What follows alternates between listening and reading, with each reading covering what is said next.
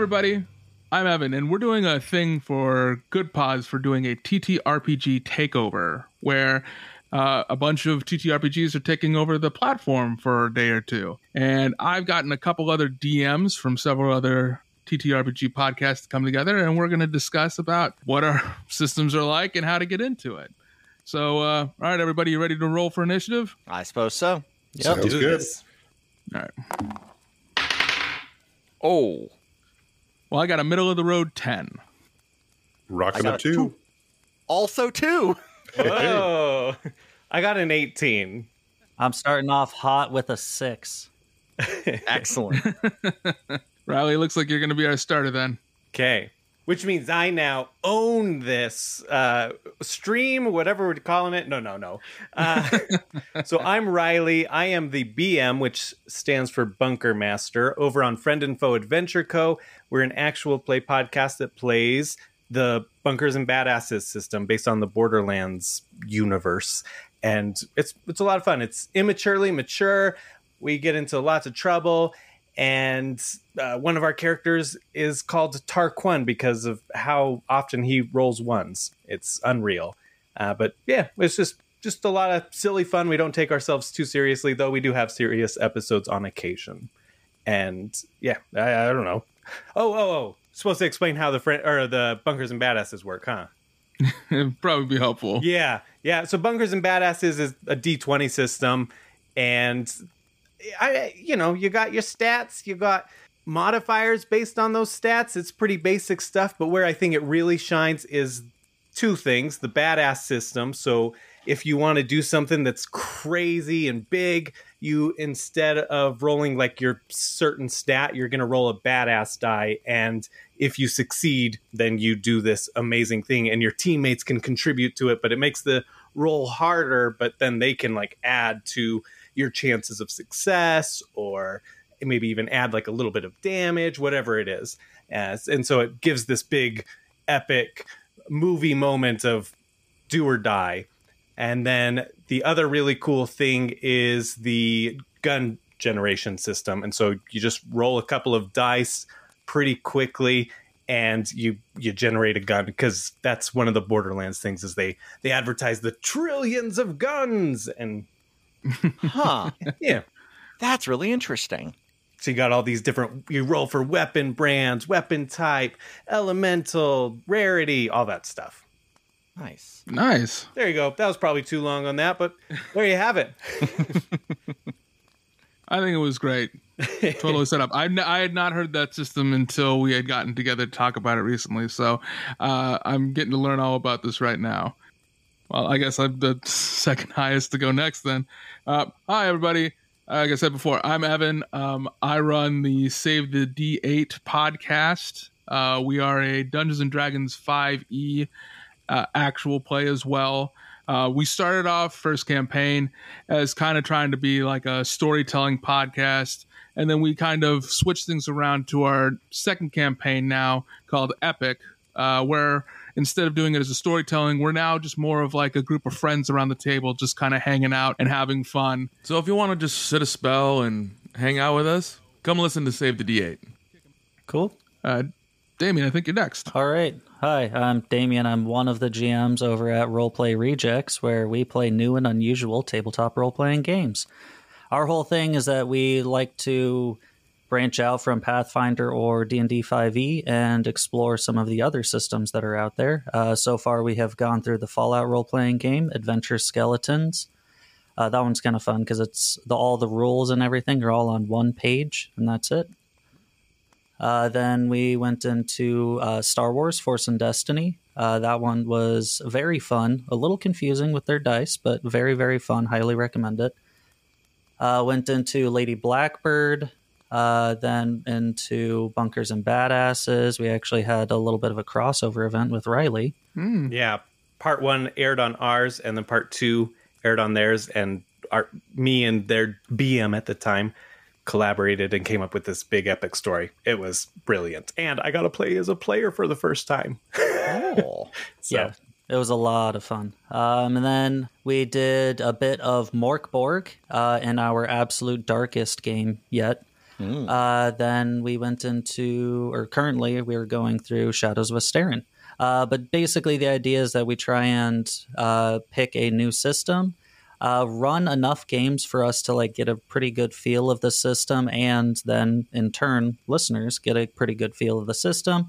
At the end we wrap up with what we think about the system, things that we liked from it, things we didn't like from it, and maybe even things that we would carry on over into other systems. For instance, the Fallout RPG has this die where you roll for hit location. So when you have that epic moment of how do you want to do this, if you're not super creative, like I'm not sometimes, I'll go ahead and roll that and say, okay, something to do with the head. So I hit him so hard in the head down that it kind of does that groundhog or that whack-a-mole thing where it just kind of like sinks down into his shoulders. Boom. Nice.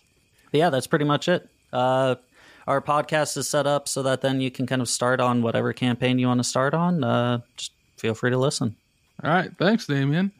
Running us towards the end. Chase, why don't you go? Sure.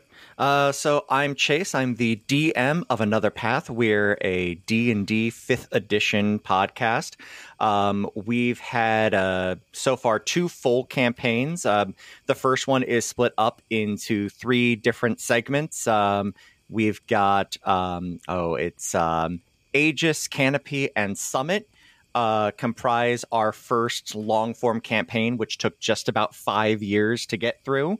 And our second campaign, which we started late last summer, early fall, is Oath.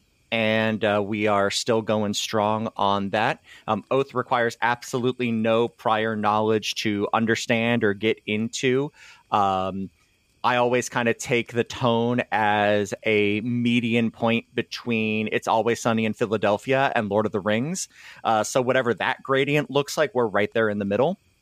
And I'm also a player on Imprinted Echoes, which is a Cypher System podcast taking place in Monty Cook Games world of Numenera, which was built for the Cypher System.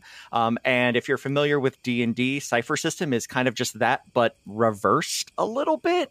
It is DM does not roll any dice. All they do is set your dice challenges and what you're supposed to be hitting. And then your goal as a player is to do things to lower that. And you have your pool of resources and whatnot that you can use to lower what you are aiming for. And that's pretty much how the whole game plays out. It's really interesting and frequently overlooked, despite it being absolutely like a ton of fun to play. Nice. Thanks, Chase. You're welcome. And to finish off the lineup, our designated hitter, Jeff. Jeff, go ahead. Hey, everyone. I'm Jeff. I'm the GM of the Big Campaign Stories podcast, an actual play, Pathfinder 1st edition. Though a bit of an older system, we have homebrewed it quite a bit to take it away from Dungeons and Dragons, swords and sorcery, to more cell phones and sorcerers. Kind of a little bit, think Snow Crash or Blade Runner vibes, with people occasionally using prestidigitation to enhance the flavor of their coffee. Nice. Okay. We're a group of players that have been playing together for a really long time, so mostly the story is supposed to be fun, but we can't have its serious moments. Yeah, that's us. Nice. Great. Thanks, Jeff. Everyone, you knocked it out of the park. Woo! So, why don't we just get right into it, and I'll just go ahead and ask the first question for everybody here. What's the best way to get into doing one of these TTRPGs? Like, what if I want to get started, but I'm kind of scared and I don't necessarily know where to start? Okay, I got this. Best thing to do. Any system does not matter whatsoever. Get a group of friends who are willing to try this out with you and be absolutely okay to fail. Because I've been playing Pathfinder for probably a good 6 years, right, on and off. And I cannot tell you how many times each session I have to stop and then look back at some of the rules, or between sessions brush up on some rules, because the idea that you have to know absolutely everything going into it is absolutely false. Go in there, have fun. That's it.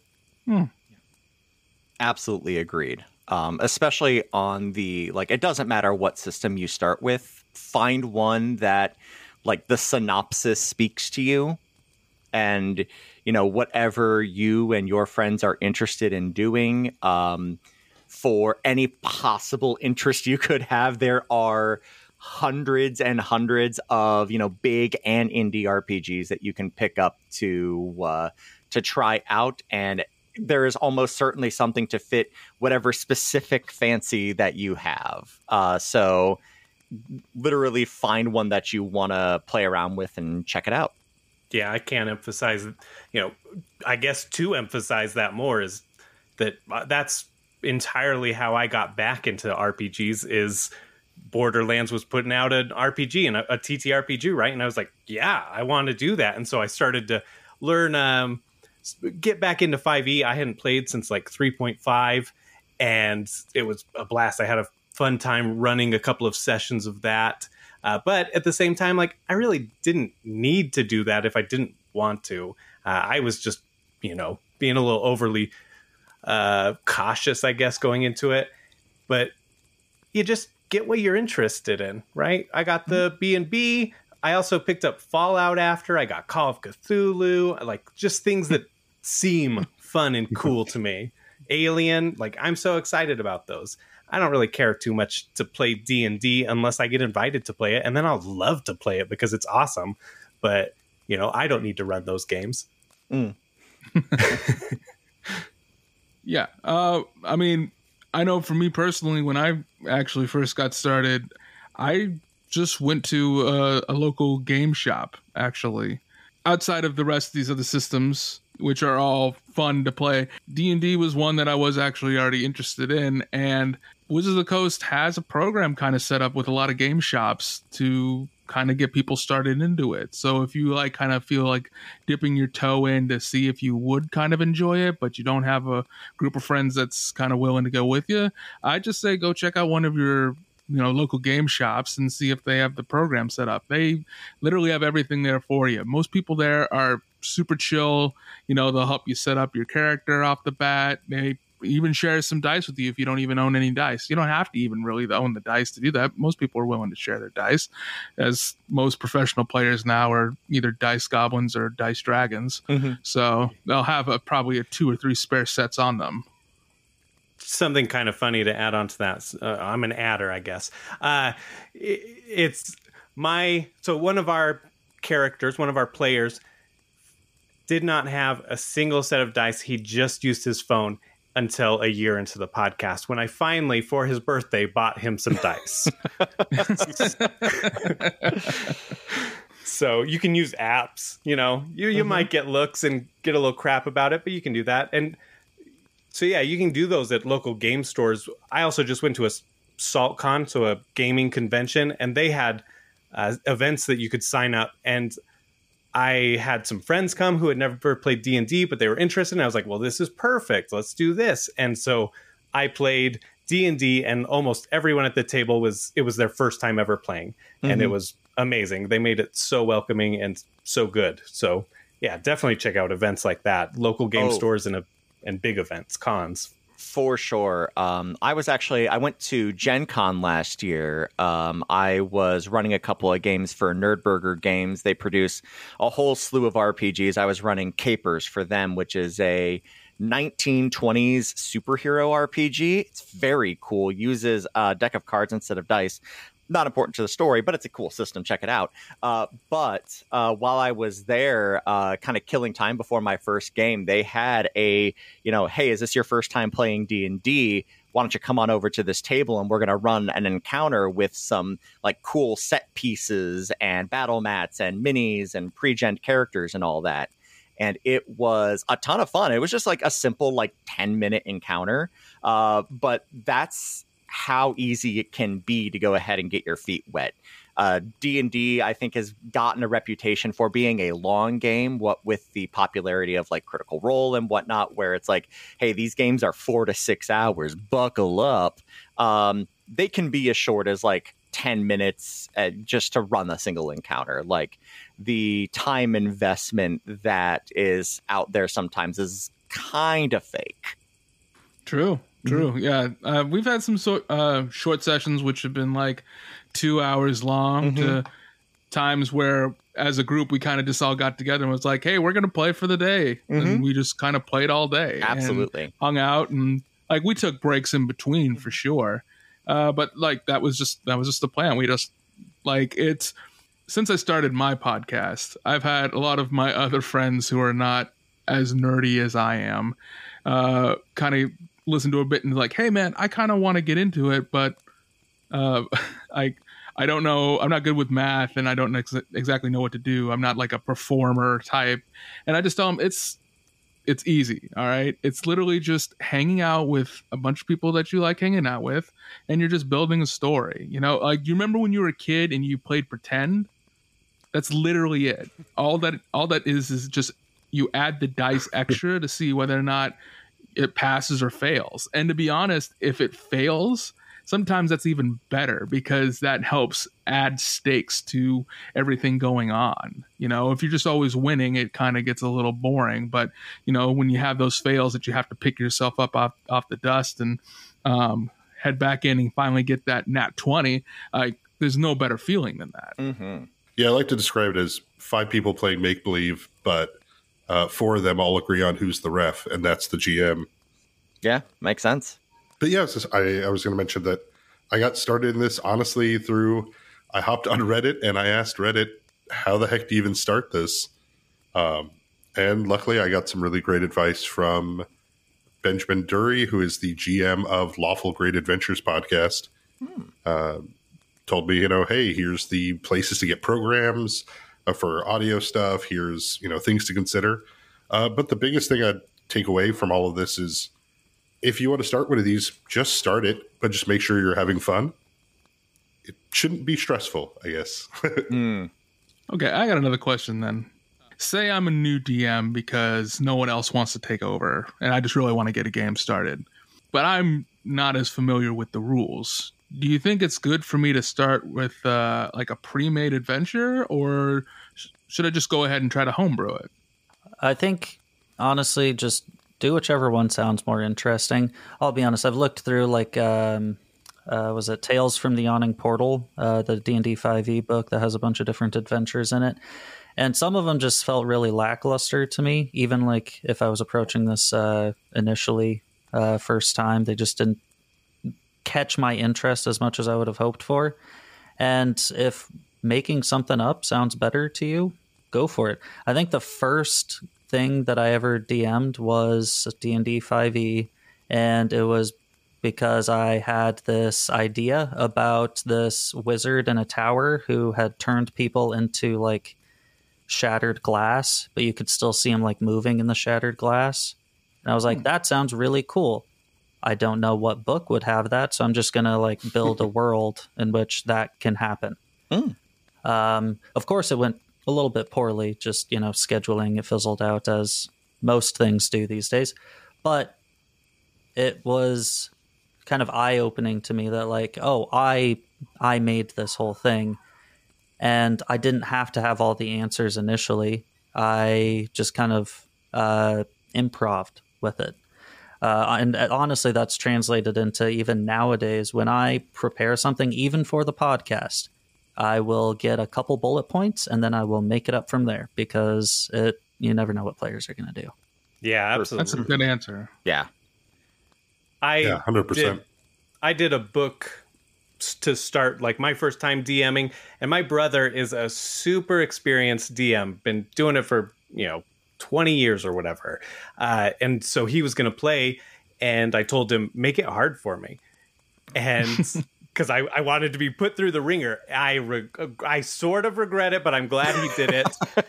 He made his character directionally challenged to the point where somebody pointed across the street and said, oh, the mayor's over there. And he walked the opposite direction. And I was like, oh my gosh, this is a nightmare. But then I rolled with it, right? And I was like, you know what? It's fine. You're going to go off into the forest and we'll do a split party thing. And the rest of the team will start on that, start on the actual adventure here. And eventually they get back together. I figured out as you're going, you're going to figure it out. You're going to have to get creative. You're going to have to improvise. So even if you're doing a written adventure, your players may go do some random stuff, and they ended up doing something, and that ended up chaining to the next session to where they like went to go check on the next quest, and they got to literally the entrance of the quest, but what they had done the last session ended up chain reacting at them and making their brains think like, well, what if we go and we hunt this thing down? And I was like, well, I guess we're doing that then. You know, like, it's just written or not, you're going to be improvising, and that's that's the fun of it. You're going to discover is when your players do the unexpected, you're going to have the most fun. Oh, for sure. And like improvising is, especially as a DM, that is the skill you are exercising. Like, I'm going to say like 80% of the time that you are running, even if you're working with a pre-written adventure. And sometimes it's because you're working with a pre-written adventure, because sometimes like you will get halfway through and realize, oh, there's a gaping plot hole here. There's a couple of like, one specifically that's coming to mind for an official D&D release. Rime of the Frostmaiden has a big gaping plot hole in the middle of it, and I was running that not for my podcast but for my home crew, because I'm the DM there too, and I realized, with maybe 3 days to run, it's like, I need to cover this up. Otherwise, this is going to be the most anticlimactic dragon fight that they'll ever be in. So sometimes it is just a matter of needing to make sure that all of your, ducks are in a row beforehand, even if you're running directly out of a book. Well, speaking on that then, how well should a DM prepare before a game gets started? And should players prepare as well? Players need to know their spells. It's my biggest pet peeve as a DM. Wish on that. Yeah. And of course, like, that is something that happens as you become familiar with it. Nobody's going to ask you to have everything memorized when you start, but you should have your signature things memorized, 3 or 4 games in. But for the DMs, there's a lot of talk, especially if you go on to like YouTube, like, don't over prepare. Your players are going to do things that you would never account for, and you're going to have to make it up on the spot anyways. What I would say is prepare to your comfort level, and it's going to take a while to figure that out. So don't get too stressed. I have walked into games where I have used literally the first 3 sentences that I wrote down, and then either the players got hung up on it or they just went in a completely different direction and I had to roll with it. And I have had games where I have, run through absolutely everything I had, and it's just gonna depend. You got to figure out where your stride is and where your players are having fun. Because sometimes over preparing can cause your players to not have a great time because you want to adhere maybe a little too rigidly to what you'd planned for. And I would also say, to speak on that, is test out both options. There was one instance in which I prepared every single room for this massive complex in our Fallout campaign. And I was expecting us to get through all of this, a bunch of the rooms really quickly within an episode or 2. But it turned out that we only got through a room or 2 throughout an hour and a half, the rough length of our episodes. And that was a little bit annoying because I spent a lot of time trying to prepare for that. But I also then tried out absolutely no preparation whatsoever. Not on the podcast, mind you, because that would be insane. But no, I had some friends over to try out the Fallout RPG, and one of them said, hey, I want my character to have a motorcycle. And I was like, cool, I'm going to roll with that for this entire campaign and then just kind of improv from there. I didn't like either option, so I've been honing down that nice middle ground where it's mostly unprepared, but you still have those bullet points to fall back on. And I think, just trial and error. Hey, are you calling me out? I did 0 preparation for one of our episodes. And granted, it was a flashback episode where we had one of our players couldn't make it. And so I was like, yeah, let's do it for these other 3. This was morning of, I'm like, here's my idea. We flashed back. It was our first time doing that. So episode 11, I had 0 prep and just an idea of like, where were you about a year-ish ago?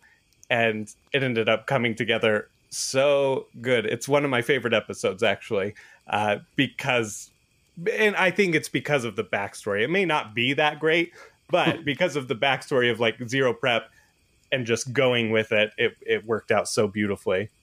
I think so.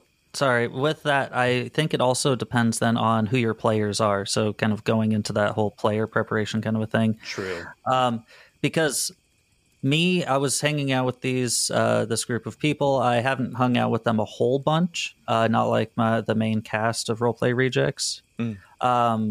So when I improv'd absolutely everything, it was kind of a little bit clunky because it wasn't that natural, like back and forth that you get with people that you're very comfortable with, that you kind of like, I guess like an improv troupe would probably be really comfortable with one another, right? They would just kind of like bounce off of each other's ideas and make something incredible with it. Yeah, I think to tie to that, right, as musicians, if you know an instrument, then you might be able to improvise. You know, just knowing the instrument at the basic level, you may not be able to improvise as well. But if you like really, really know your system, if you really, really know your character, you're going to be able to really run with it, and you'll be ready, I guess, for that. I think it's more important for the DM or the GM to know what they're doing. But even then, like if you don't know everything, that's okay. If you're not doing a podcast, or even if you're doing a podcast, you can just edit that out. You can always say like, oh, hold on, let me check on that. And your players will understand. Or you can just be like, I'm not sure, but let's make it up. You're going to roll a dexterity roll. You know, like that's what it is this time. We have literally said those words in our podcast. Yeah. Yeah.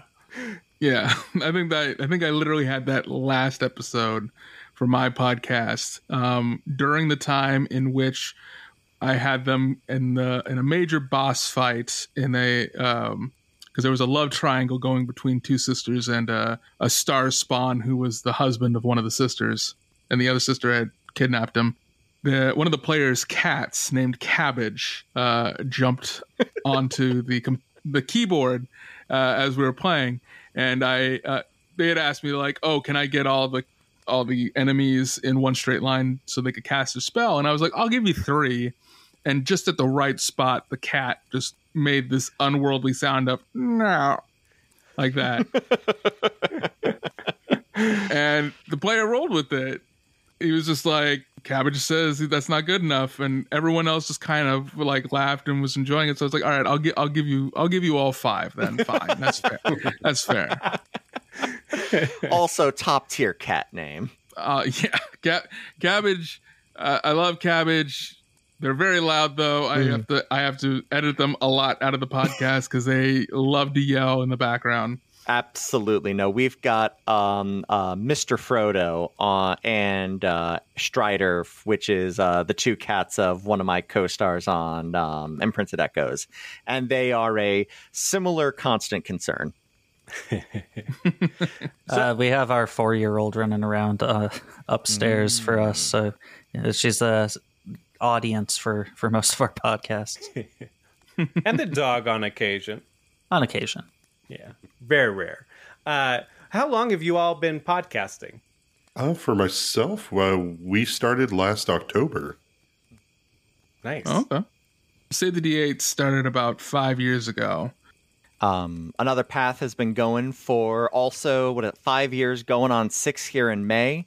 And honestly, it was a pretty similar kind of story. It was my 3 players and I were already players in another D&D campaign that had like 10 odd people in it by the time we wrapped that story up.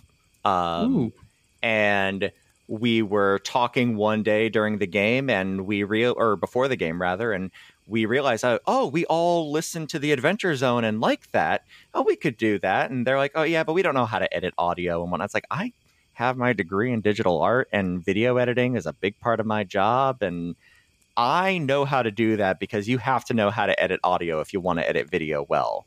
And there was one of those like, oh yeah, we can do that. Oh, we can do that moments.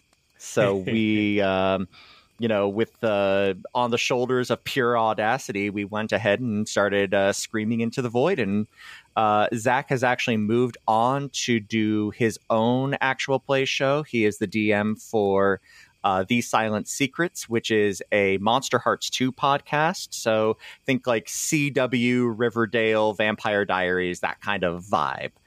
That is Monster Hearts 2, and it's a ton of fun. Check it out if you haven't.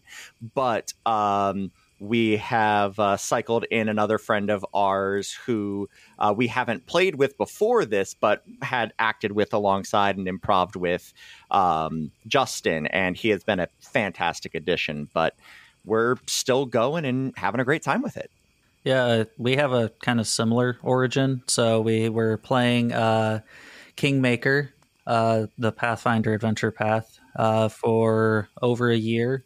By the way, if you do plan on playing that one, definitely just do whatever the hell you want for the main storyline, because the big bad end game just kind of comes out of nowhere at the end there. It's a little funky. Anyways, yeah, so we were playing that for a little over a year, really getting into it. I had a couple friends that I had played with before that joined up, and then we made some new friends along the way. And then just time and time again, we were like, oh, hey, have you seen like, Morkborg? Doesn't that game sound really fun? Like, yeah, that really does. Anyways, let's get back to Pathfinder. Or like, hey, Cyberpunk. Or hey, there's a Fallout game coming out. And then it kind of got to the point where I jokingly was like, hey, wouldn't it be cool if we just like did a podcast or something of us like playing these new games? Ha ha ha ha ha. And then about a year and a half later, here we are. And we just hit our 1 year a couple weeks ago from when we were recording this, at least. Who knows when this will come out exactly. But yeah, so we've been going for a little over a year. But as soon as I watched the announcement of Bunkers and Badasses Live, which was September of 2020.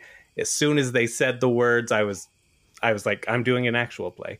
And I started up a different podcast specifically so that I could practice editing and so I did like still do an interview show with people throughout the board game community. And that was specifically started, one, to exercise my social skills, because the pandemic definitely hit you take a hit on that. Then two was to learn how to edit. And I'm so glad I did that. But you can learn. Like I've given so much advice to people who want to start their own podcast. It's not as hard as you think, and people are pretty forgiving of your earlier episodes. Yes. I have another question for everybody, though. I think this is more helpful for players wise. What is the best way to get on your GM side? Okay. How to get in their pocket? That all right. Controversial opinion. That is not what you want at all. I want an interesting story. If that story happens to have my character die in a way which he probably shouldn't have died in, so be it. I am entirely there for the story. The GM's probably got a plan, right? And if it is getting to a point where you're having to, buy or like slide treats under the table to get on your GM's bad side, that arguably you might need to have a conversation with your GM saying that he's taking priority over, like he's showing favoritism. Controversial opinion, but throwing that one out there. For me, it's nice because I guess I didn't emphasize this either with B&B, is that if the players die, they come back and they have a trauma, and usually it's something silly or fun. So it might be like you have to talk for an accent until you sleep or whatever. So there's these little things like that. And so for me, it's fun to have that kind of like tension of, or not even tension. It turns that tension of like, yes, I'm trying to kill you, but it's funny. And so that's always nice. But to me, what ingratiates players to me are the moments when they do something very fun and very clever and very story, like going to what Damien said, right? Like, I think the best way if you want to suck up to your GM is do what your character would do to advance the story or enhance the story, like even to the character's detriment. Exactly. Like if you know that this Indiana Jones it, right? Like you've got this door that's coming down slowly and the object of the party's desire is on the other side. Dart for that, and your character is like the heroic, like I will get this job done no matter what. They dart across, slide under there, throw the object under the door, and they don't make it through. So now they are trapped on the other side. Or maybe they run the risk of getting crushed and they die, but your character might do that. Like your character, that might not be a great example. Maybe it's a baby or something that they're going to save, whatever it is, right? Whatever your story is, playing to your character, playing to the story, that gets me giddy every time. Mm-hmm. I guess I'd say my opinion is that is a little bit more on the meta side, which is if you want to be on your DM's good side, tell the DM what you like about their game. Let them know you're enjoying the story. Let them know you had fun with that time you rolled a 1 or that time they rolled a 1. By communicating with your GM, you kind of give them permission to be a larger arbiter and to make the story kind of go where it's supposed to go naturally. Versus, I think every GM kind of worries, are my players having fun? Having that honest communication, I think, allows the story to develop in a natural way versus people trying to guess what's going on. That's a very good point. Yeah. Totally agree. Yeah. I think that communication is necessary in playing these games, and you don't need to meta it while playing the game directly while you're in it, but off game you can talk to the DM, say things you like and things you would like to be better, and if you're just doing it in a kind way, most of the times most GMs are more than happy to listen to you because they want you to have a good time. Everyone's trying to have a good fun amount of time. Mm-hmm. I totally agree with what everybody had said here. However, I'm also very susceptible to bribes. So if you're the person that brings food for the group for everybody, you will be on my good side. And if you bring food to my sessions, you're dead to me. That's because we're on mic, and obviously you don't want food on mic. But I have a wonderful sound clip of a player eating a nacho that I'm going to use next time somebody breaks a bone. Good. Oh, that's great. Somewhere in my records, I've got a similar sound clip of one of my players eating a piece of hardtack, which has the most bone crunchy sound you could possibly imagine. Oh, boy. Wow. I know that running a podcast and running a regular game is totally, if I was just running a game, of course I would love snacks, eat away. Mm-hmm. Have fun, drink, whatever. But man, how many times I have to be like, okay,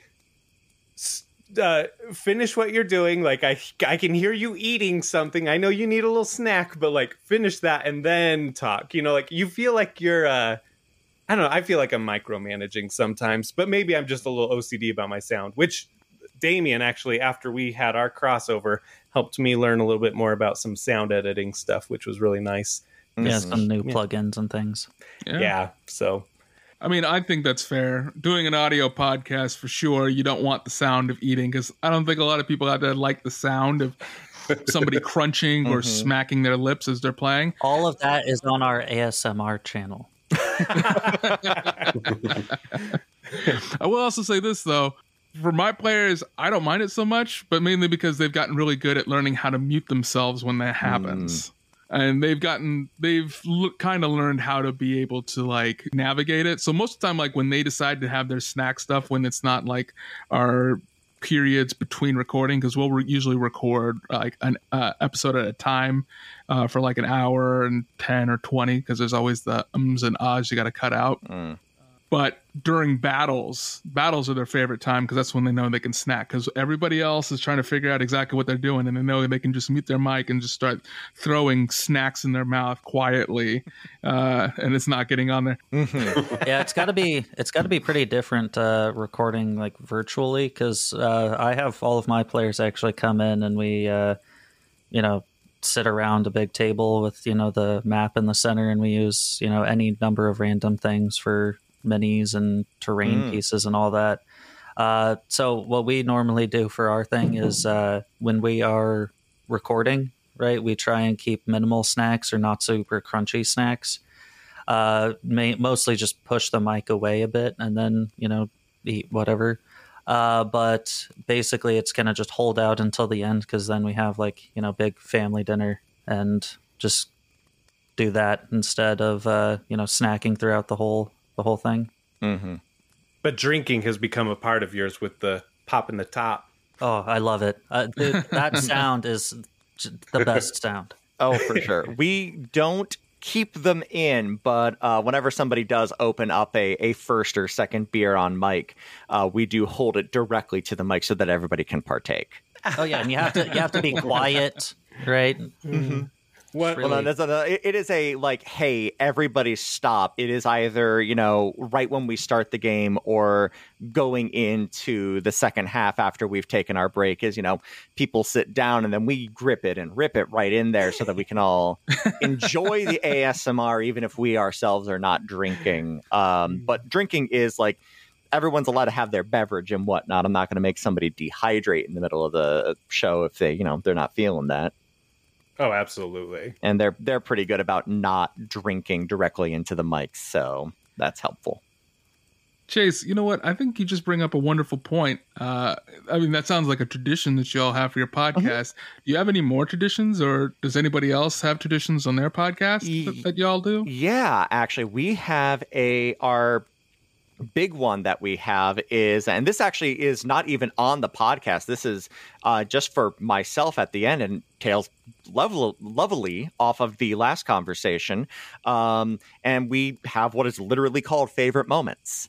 And some other tables call it wishes and stars and whatnot. But the way that we do it is we organize it into what was your favorite moment playing tonight that you had for your character. What was your favorite thing that one of your other players did, or that you did with one of the other players, what is the favorite thing that the GM did? And that is a really good way for everybody at the table to get a really nice round of positive feedback and end the game off on a high note. I really like that. Please steal away. I was literally talking about doing that today. Mm-hmm. We have a really old tradition that started, I want to say 18 years ago, playing the old Star Wars RPG. We call it lightsaber checks every time we all sit at the table before we play podcast or home game. Everybody rolls 2d20. If you get double 20s, you get a lightsaber. And basically all that means is the session's going to go well for you. You're going to get probably a neat piece of magic loot and a little bit of a boost. But it's just been, and of course, naturally, once you establish that rule, some player has to say, well, what happens if I roll double ones? And that's when everyone looks at them and says, it's going to be rough.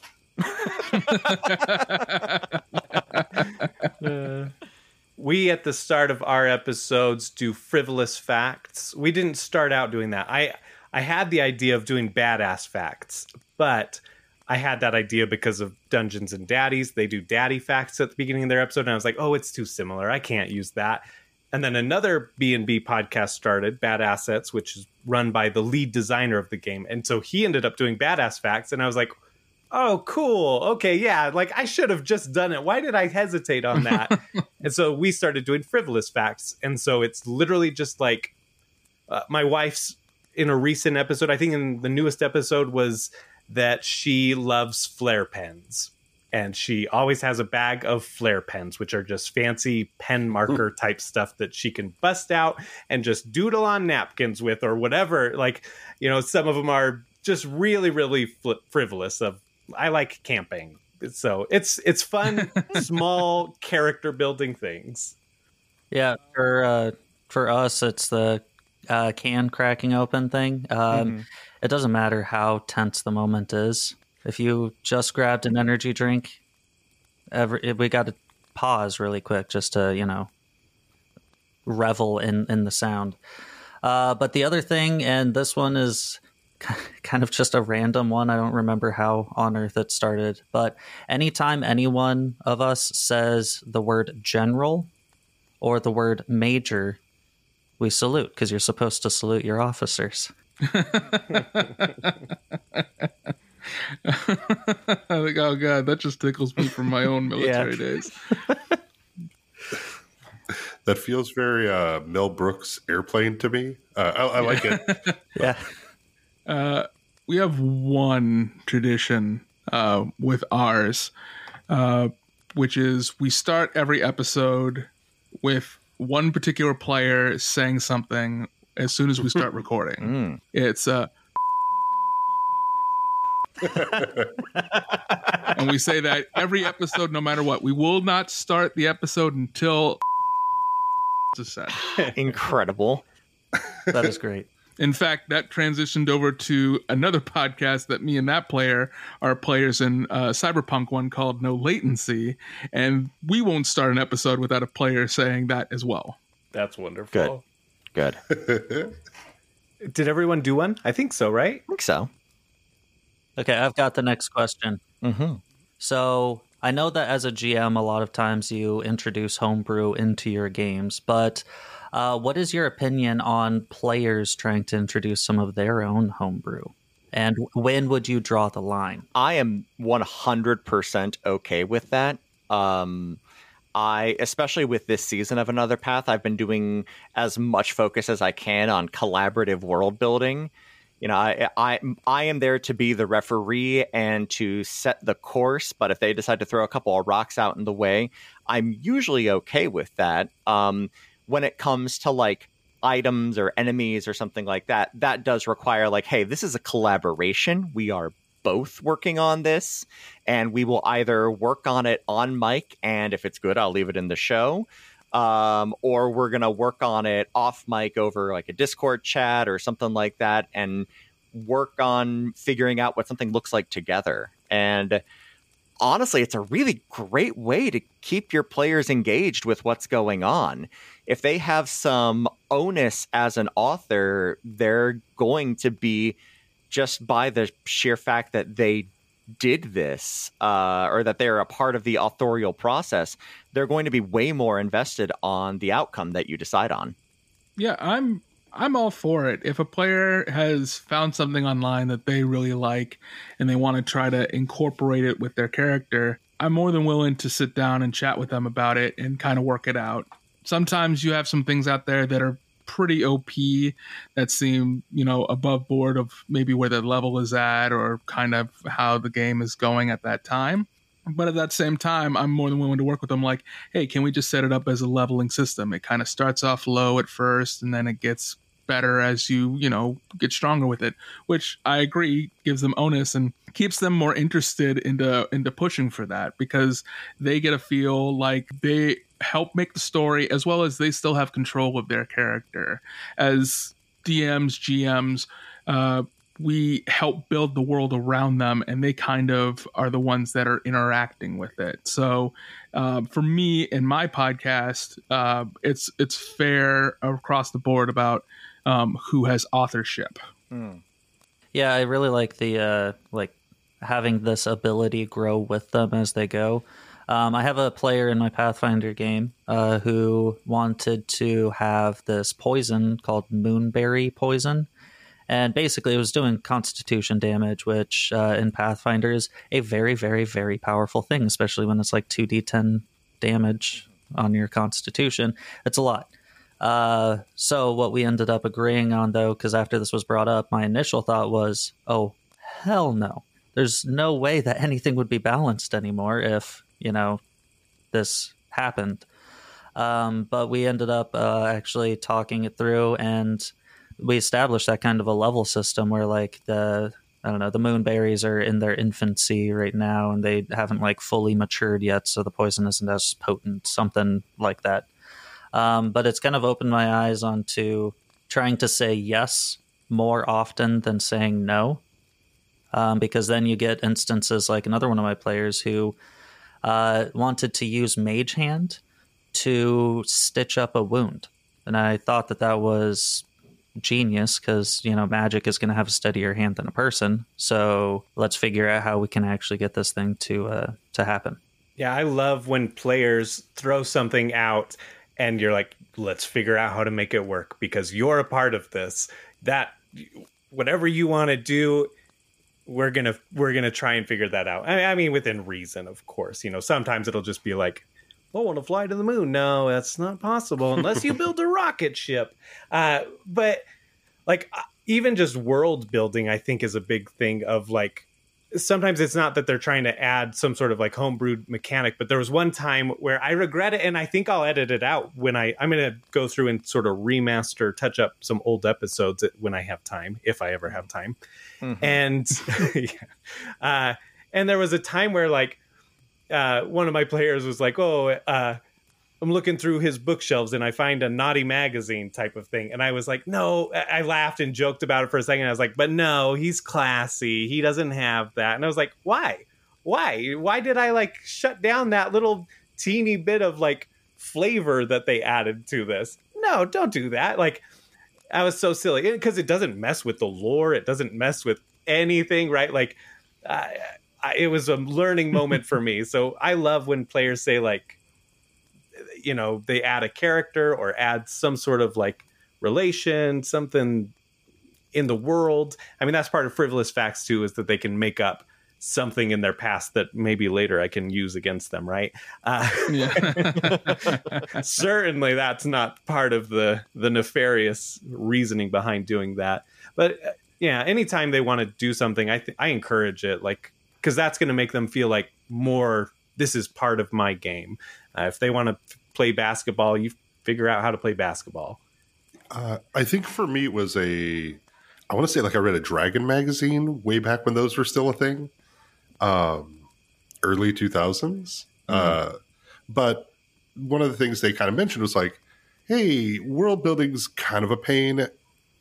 Why not let your players help you? And so something I've taken to at least every one of my home games is players, if they want special stuff or if they want something unique, cool, design me the home city, the village, the apartment building. Where are you from?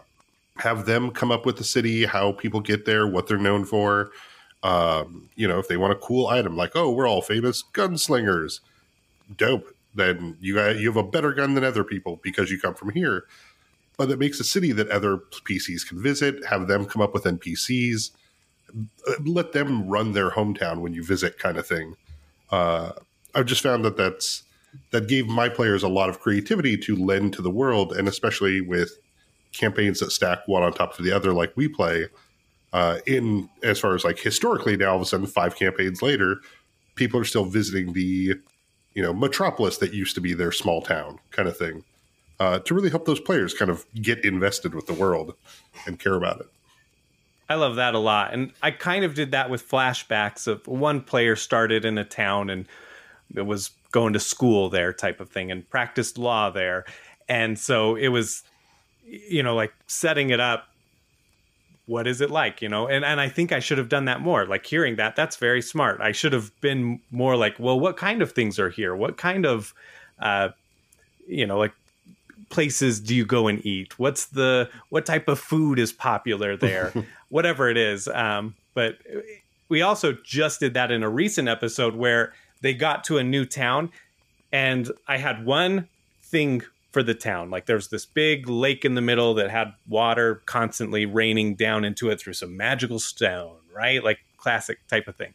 And then after they visited that, I was like, well, you've got time to kill. You got to investigate some things. Where do you want to go? Just say a place and it's there. Like, this is a big city. Make anything up. You can ask somebody for directions. And one person went to a library. One person went to a wax museum. One person went to an ice cream shop. One person went on a murder, or like a murder tour?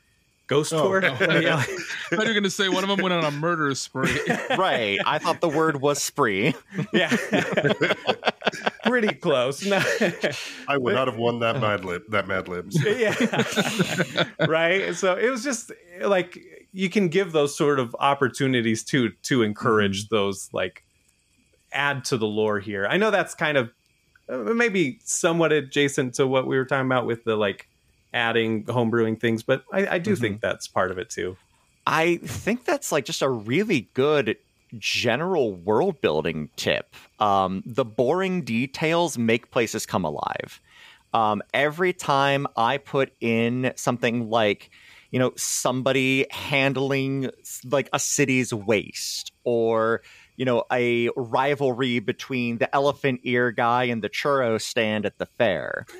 Like, those are the moments that my players will, when we're doing those favorite moments, will be like, I really liked that. That brought that corner of the world alive, because there's like magic and all of this weird fantastic bullshit going on, but also there's just these two dudes having a tiff, and that is, again, it's one of those things, player investment, like that brings them in and makes them realize, oh, this is just what's happening around us, and if we're not here, stuff is going to keep happening. That just that makes me think of the red door conundrum. Well, that's what I call it. If you get overly descriptive about certain things, right? You come up to this tavern, it has a red door. What are you going to do? Okay, I'm going to listen real carefully. Why is it red? Okay, maybe I'll try and pick the lock. Just turn the handle. Just open the door. That's all you got to do. Come on, guys. You can do this. I'm going to see if I can see underneath the door. Can I slide anything under the door? It's just like, whoops. Okay, my bad. I threw in too much detail there, I guess. Yep. That is a great pitfall for a DM to fall into. I feel like I would have shared this story because it ties in with that really well, which is, my players all come to this city. This city had recently been bombed through a bunch of gateways opening the plane of fire. They're walking around, they're seeing bodies, they're seeing this destroyed city. And because there was an open spot on the map, I, like a big stupid GM, said, and there's a well there with some boards slightly pulled over the top. They open up the well, I say there's some bodies in there, people try to crawl in and get away from the fire. The next 2.5 hours of my existence are my GM nightmare, and I still have my PTSD from it of my players inspected every stone of that well, and they used Arcane Eye, and they used scrying spells. They lowered each other down there, and they cast light, and it was just like, my God. Biggest mistake of my life was just casually mentioning there's a well. It's that red door, right? Of some things, though, your players will just hook onto because the DM felt like they were into it. It felt too natural. We got to inspect it. And with those kinds of situations, I feel like it's okay to peel back the curtain and just let them know, hey, guys, there's nothing in there. That way you don't end up wasting the several hours going into stuff. Like, don't get me wrong, I will let them investigate for a good 30 minutes, but once it is pretty apparent that they're not giving this up, that's when I'll go ahead and peek back and be like, guys, you just spent the last half hour on something that really does not matter. It's literally just a pile of hay. That's it. That's all that's there. Another way to go about doing that I've had a lot of success with is to just ask the players, hey, what information are you actually trying to get out of this? I am your DM and your friend. I am not trying to murder all of your characters in a, stupid way. So why don't you ask me the question that you actually want to know, and I will give you each a check to figure it out. That way we're not, looking at a bunch of corpses for the next hour and a half. Oh, that's a good one. Yeah, I think, right, you can almost make them roll for anything. If you're seeing that they're getting stuck on this in B&B, it's like roll insight. Hopefully they all, at least one person rolls high enough that you can be like, perfect. You know that well is just a well. There's a little sad story inside it, and that's it. It's, you can come up with something, but you can also, I know I've done this. I can't think of a specific example off the top of my head, but there's been times where they get so focused on something that all of a sudden now I'm focused on it, and I'm like, you know what? Okay. Yeah, there's some words etched on the inside of, on the stone of one of the inside the well, right? Like, are you going to go down there and see if you can read it or whatever, and add something of oh, we should have gone to the tavern. The rest of them went to the tavern, and whatever, that will push them the direction that they do need to go. You can do little things like that or something. I don't know, whatever it is. It's all improv, right? Find your way to guide them. Yeah, I have done that on a few times actually. I like to let my players wander and go wherever. At least learning from my players, if there's a place that I want them to go, I typically will make it vague. I purposely will make it vague until they have gotten an interest in it, because that's when they get interested. If it's a place I don't want them to go, I make it very detailed, because since I made it very detailed, they have this sneaking suspicion with me of like, he has made that very detailed. He wants us to go there. We, being us, don't want to follow that, so we're going to go the opposite direction. So, it's the fun parlor between that we have with each other, but that's just kind of like falls back into a lot of the stuff of what we've all said before, of just kind of listening and watching your players and seeing how they like to play, and eventually you will start to tune your improv and your story to the way that the group works together. And it is not going to happen right off the bat, but over a couple of sessions, eventually you all will find a rhythm. Mm-hmm. Yeah.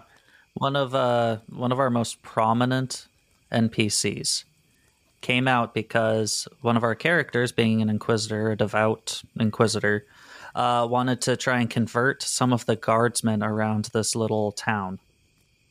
So in so doing, he went ahead and said, hey, let's go ahead and have a sparring contest while we talk about God. And, they're going there, they're sparring and everything, and his character doesn't manage to actually hit the guard at all. Meanwhile, I roll the die, and there I see it, the beautiful, glorious, natural 20. Crits him, almost kills his character, and now that guy is like leading their kingdom as the general and is known as the one and only Jeffrey Jefferson. Probably has 20s in all of his stats. He is a god among men, apparently. Well, you know what, Damien, on that, I think that's a great way to kind of round off the rest of this, because we're almost towards the end here. Before we go, why don't we go ahead and have everybody just give one more super important advice that you think new GMs or players should know before we go, and go ahead and give yourself your podcast a little bit of a shout out. Well, let's go in reverse order this time from initiative. So Jeff, how about you? Why don't you start us off? All right. Thanks for having me on. This is Jeff. I'm the GM of Big Campaign Stories. My advice to new GMs is honestly very similar to the teacher from the Magic School Bus, is just get in there, make mistakes, get messy. Your game is going to become fun when it becomes yours. So make the mistakes that become the in-jokes for when you know how to play. Love it. Yeah. Again, thanks for having me on. My name is Chase. I'm the DM of Another Path and a player on Imprinted Echoes. And my last piece of advice is to remember that especially if you're getting into TTRPGs based off of not a stream, but like a show like Critical Role or Dimension 20 or a podcast, remember that with the exception of literal live streamed stuff, everything is edited. There are ums and uhs and pausing to look up a rule. And unless it's very, very funny or it is driving tension, it is being left on the cutting room floor of all of those. And when you are playing, it's not going to feel as smooth as one of those edited episodes. That's okay. That is correct. That is right. So don't get in your head if you have to stop and start, and that's okay. That's what it's there for. That's an excellent tip. Mm-hmm. Words of wisdom. Mm. So once again, hello, I'm Damien. I run the podcast Roleplay Rejects. You can listen to us anywhere that you listen to podcasts. The big piece of advice that I could say is really be okay with having what me and my friends call the IKEA talk. If there is a player at your table that is kind of hurting your fun, if you're not having fun with this other player, if you find yourself starting to prepare and just hand in your head thinking, man, I really hope that this one person doesn't show up, obviously that is a negative impact on everyone's time there, and just have the conversation with that person. Say, hey, I really don't like it that you're on your phone all the time. I really don't like that you're not very as engaged as all of us. Try and like work it out with them. And if it doesn't work out, then maybe it's time for that person to get a new group or for you to get a new group. And that is perfectly okay. Solid piece of advice there. What's the phrase? No D&D is better than bad D&D? Oh, yeah. Yes, correct. Well, for everybody else, I'm Evan. I'm with Save the D8. My piece of advice for the rest of you is just have fun. It's not a competitive game. This is a game where everybody just gets together and creates a story. So be willing to, what's the best word to say this? Recognize the spotlight. You know, if you recognize that your character might be stepping on other characters for their actions because you want to do something cool, it might be a good idea just to kind of step back. I know for me that as a player, I typically like to be the kind of player who actually is the utility one. I like to help out other characters with their ideas and try to like kickstart it off and do something really cool with them, but let them like shine in the spotlight. So don't just pay attention to like just for you between you and the DM, but your other party member players that you're with as well. Yeah. I think that's awesome. I mean, well, I'm Riley from Friend Info Adventure Co. You can listen to it wherever you listen to podcasts. And I just say ditto to all that. No, but I feel like cheater. I know. Cheater. Going last, I feel like, oh man, you all covered such good things. But I, let your players roam. But you know, let's see. Yeah, I had the most time to think about something else, but you guys kept mentioning ones I thought of. But yeah, like if you're the GM, then let your players explore that world, let them pitch in like we've talked about. And then if you're the players, be a part of that world and don't be a jerk. Don't try and purposely derail their story. If you just don't see the story, that's totally okay. Or if there's something else that's like, well, that's really interesting. Can I check? I'm going to go check that out. You know, like, but if you know where the story is going, or you see that obvious thing, and you're just like, well, I don't want to do that, just to throw my GM off. Don't do it. Don't be a jerk at the table. Be kind. Right? Yes. Yes, I totally agree with that. So, I put together the Discord we have for this GoodPods Takeover. Do you mind if I just talk about the Takeover real quick? Please. Absolutely. Please do. Perfect. Okay. So GoodPods it's a fairly newer listening app for podcasts. It's kind of like Goodreads, if you ever used Goodreads. I know I did. My wife did. And it's built around community. And so on there, you know, like Apple, you can write reviews, you can rate it. Spotify, you can only rate it. Here, you can write a review. You can even just comment without rating. You can do that on individual episodes. So like this episode, say you can go in and you can ask questions, and then we can go and we can reply to those, and we can have like a back and forth. So you can do that with every episode. You can do that with the show. You can rate every episode. Don't give it less than 5 stars. If you don't like it, that's fine. You don't need to give a 1 star, but here you could actually, like, I love feedback. And if you don't like something, I would love the feedback. You don't have to leave a 1 star to tell me like, hey, I don't love the way that you do battle or whatever. I don't know, like describe kills, whatever it is. You can give that kind of feedback and not bring the podcast rating down, which is nice, but also just keep it positive, interact with people on there. GoodPods is really cool. I'm excited. So on March 28th and the 29th, we're going to be doing this takeover, and the people at GoodPods, friends of GoodPods, a lot of us that are taking part in it. Let's see at the Discord.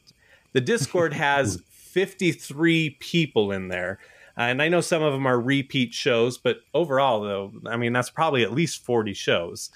Wow. So we've got a lot of people participating. And so over those course of those 2 days, it's going to be popping up in the feed. So go and look at those. Go and look at the featured list. They have a featured list, and all day it's going to be different actual play podcasts or TTRPG related podcasts, and you can just go and try something new, give it a try, and then rate it, and then that'll pop up, and other people who are just using the app that day might see it and discover some new actual play that they like. So there you go. That's kind of the rundown, the gist of it.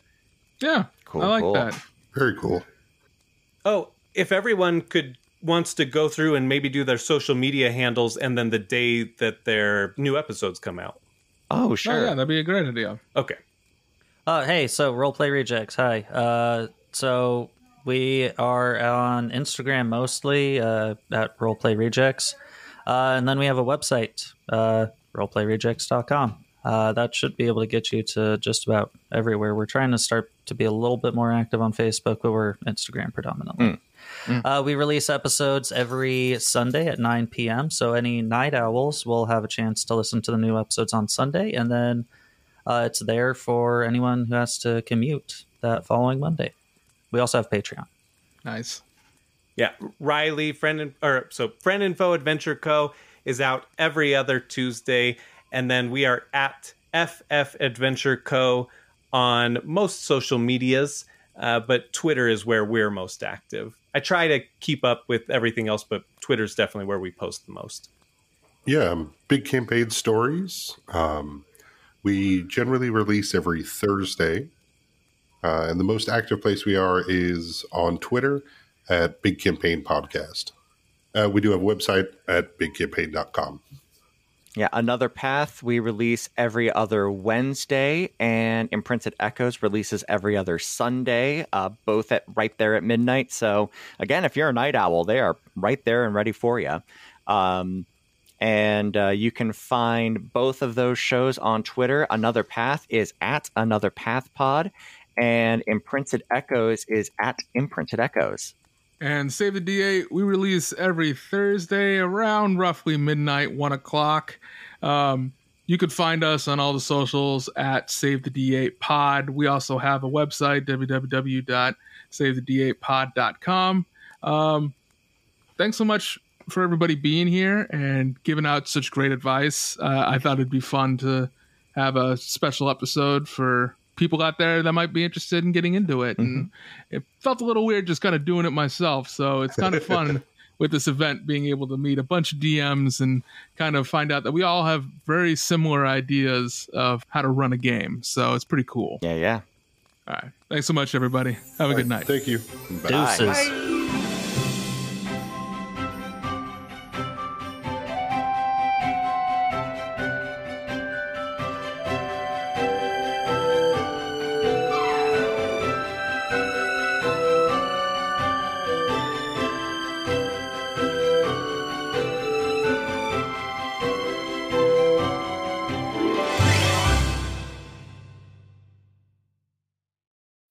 When you need mealtime inspiration, it's worth shopping Kroger, where you'll find over 30,000 mouth-watering choices that excite your inner foodie. And no matter what tasty choice you make, you'll enjoy our everyday low prices, plus extra ways to save, like digital coupons worth over $600 each week. You can also save up to $1 off per gallon at the pump with fuel points. More savings and more inspiring flavors make shopping Kroger worth it every time. Kroger, fresh for everyone. Fuel restrictions apply. Partyfish Media. Partyfish Media acknowledges that it operates and records on indigenous Duwamish and Puget Sound Coast Salish land that is still home to the Duwamish tribe. This land is stolen in violation of the Point Elliott Treaty of 1855. We are committed to uplifting the name of these lands and community members from these nations who reside alongside us. For more information on this land, its people, or ways you can help, visit duwamishtribe.org or realrentduwamish.org.